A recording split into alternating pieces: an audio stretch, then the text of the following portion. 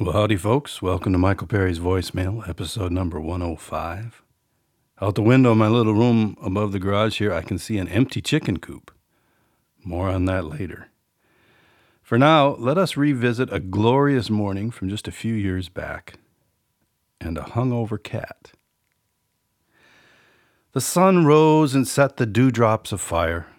The cat hacked up a hairball, and the day began. I have this little daybreak routine.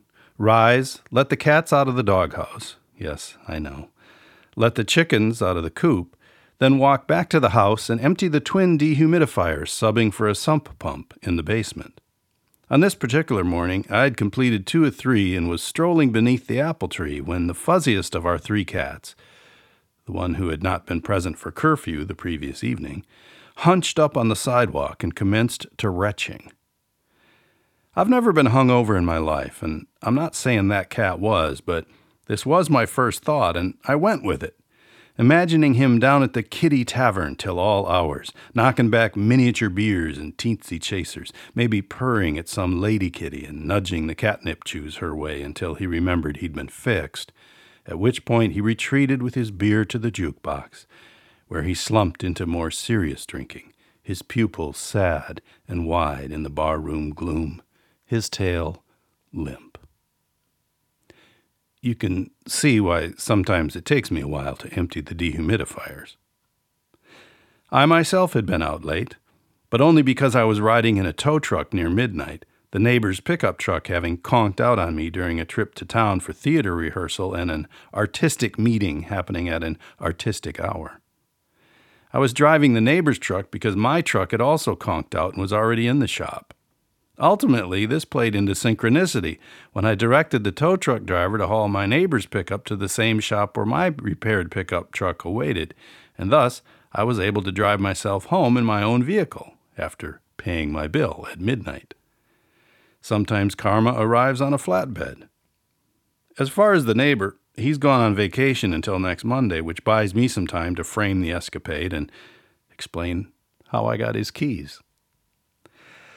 All this to say, I suppose neither the cat nor I were at the top of our game right out of dawn's gate, but at least I wasn't ralphing on the sidewalk.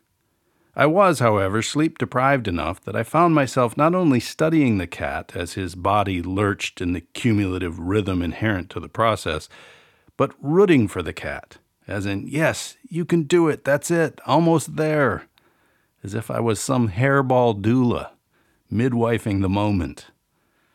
When the cat finally produced a glistening, grass-threaded wad of efflux that formed its own sort of dewdrop, I felt as if we had really accomplished something together.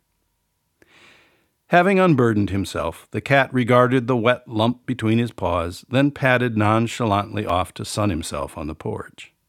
I emptied the dehumidifiers, then made my way to my room over the garage, where I powered up my computer and some music.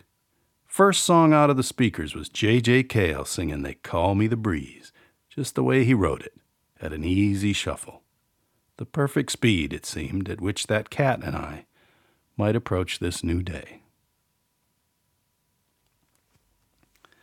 I noticed I snuck the word efflux in there. Had to look it up, maybe even used a thesaurus. People say, well, I don't know how you come up with those fancy words. I had to look them up, and I just always say, well, that's how I find them myself. It is a beautiful, lovely, odd little word, and it's also fun to use words like that, sometimes just because they're the right word, but in this case, to over-rev the prose, and it's fun to use fancy words when basically you're just describing a cat puking. Couple of notes of resonance in that piece, even though it's a few years old. I did start the day today by emptying our dehumidifiers in our dungeon-like basement. I also just this week had to call the flatbed wrecker downtown to get one of our cars that died and needed a new starter.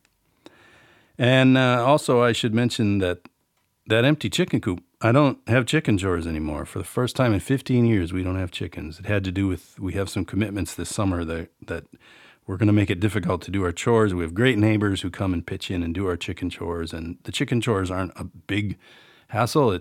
It's just that you got to take care of them at least twice a day, and if you're not there, you got to arrange to have someone. And so for the first time in 15 years, there's no chickens here. I miss them. I don't miss the chores. I miss the chickens, and of course we miss the eggs. But thankfully, we have some neighbors who got some of our chickens, and they let us have some eggs.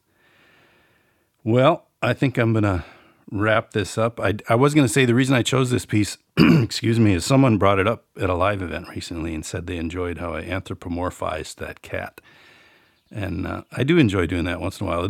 I made fun of myself in the piece, but it is fun to watch your cat puking and then all of a sudden create this scenario where he was out drinking and sad by the jukebox. And you wonder, when you're writing bits like that, are folks going to go with me, or is it going to just seem silly? And in this case, this person apparently went with me. All right. Well, I think it's time to make like J.J. Cale and call myself the Breeze. Thank you so much for tuning in and listening to these. And as always, I will not say goodbye. I'll just say what they always said where I'm from, which is, well, I suppose, forward.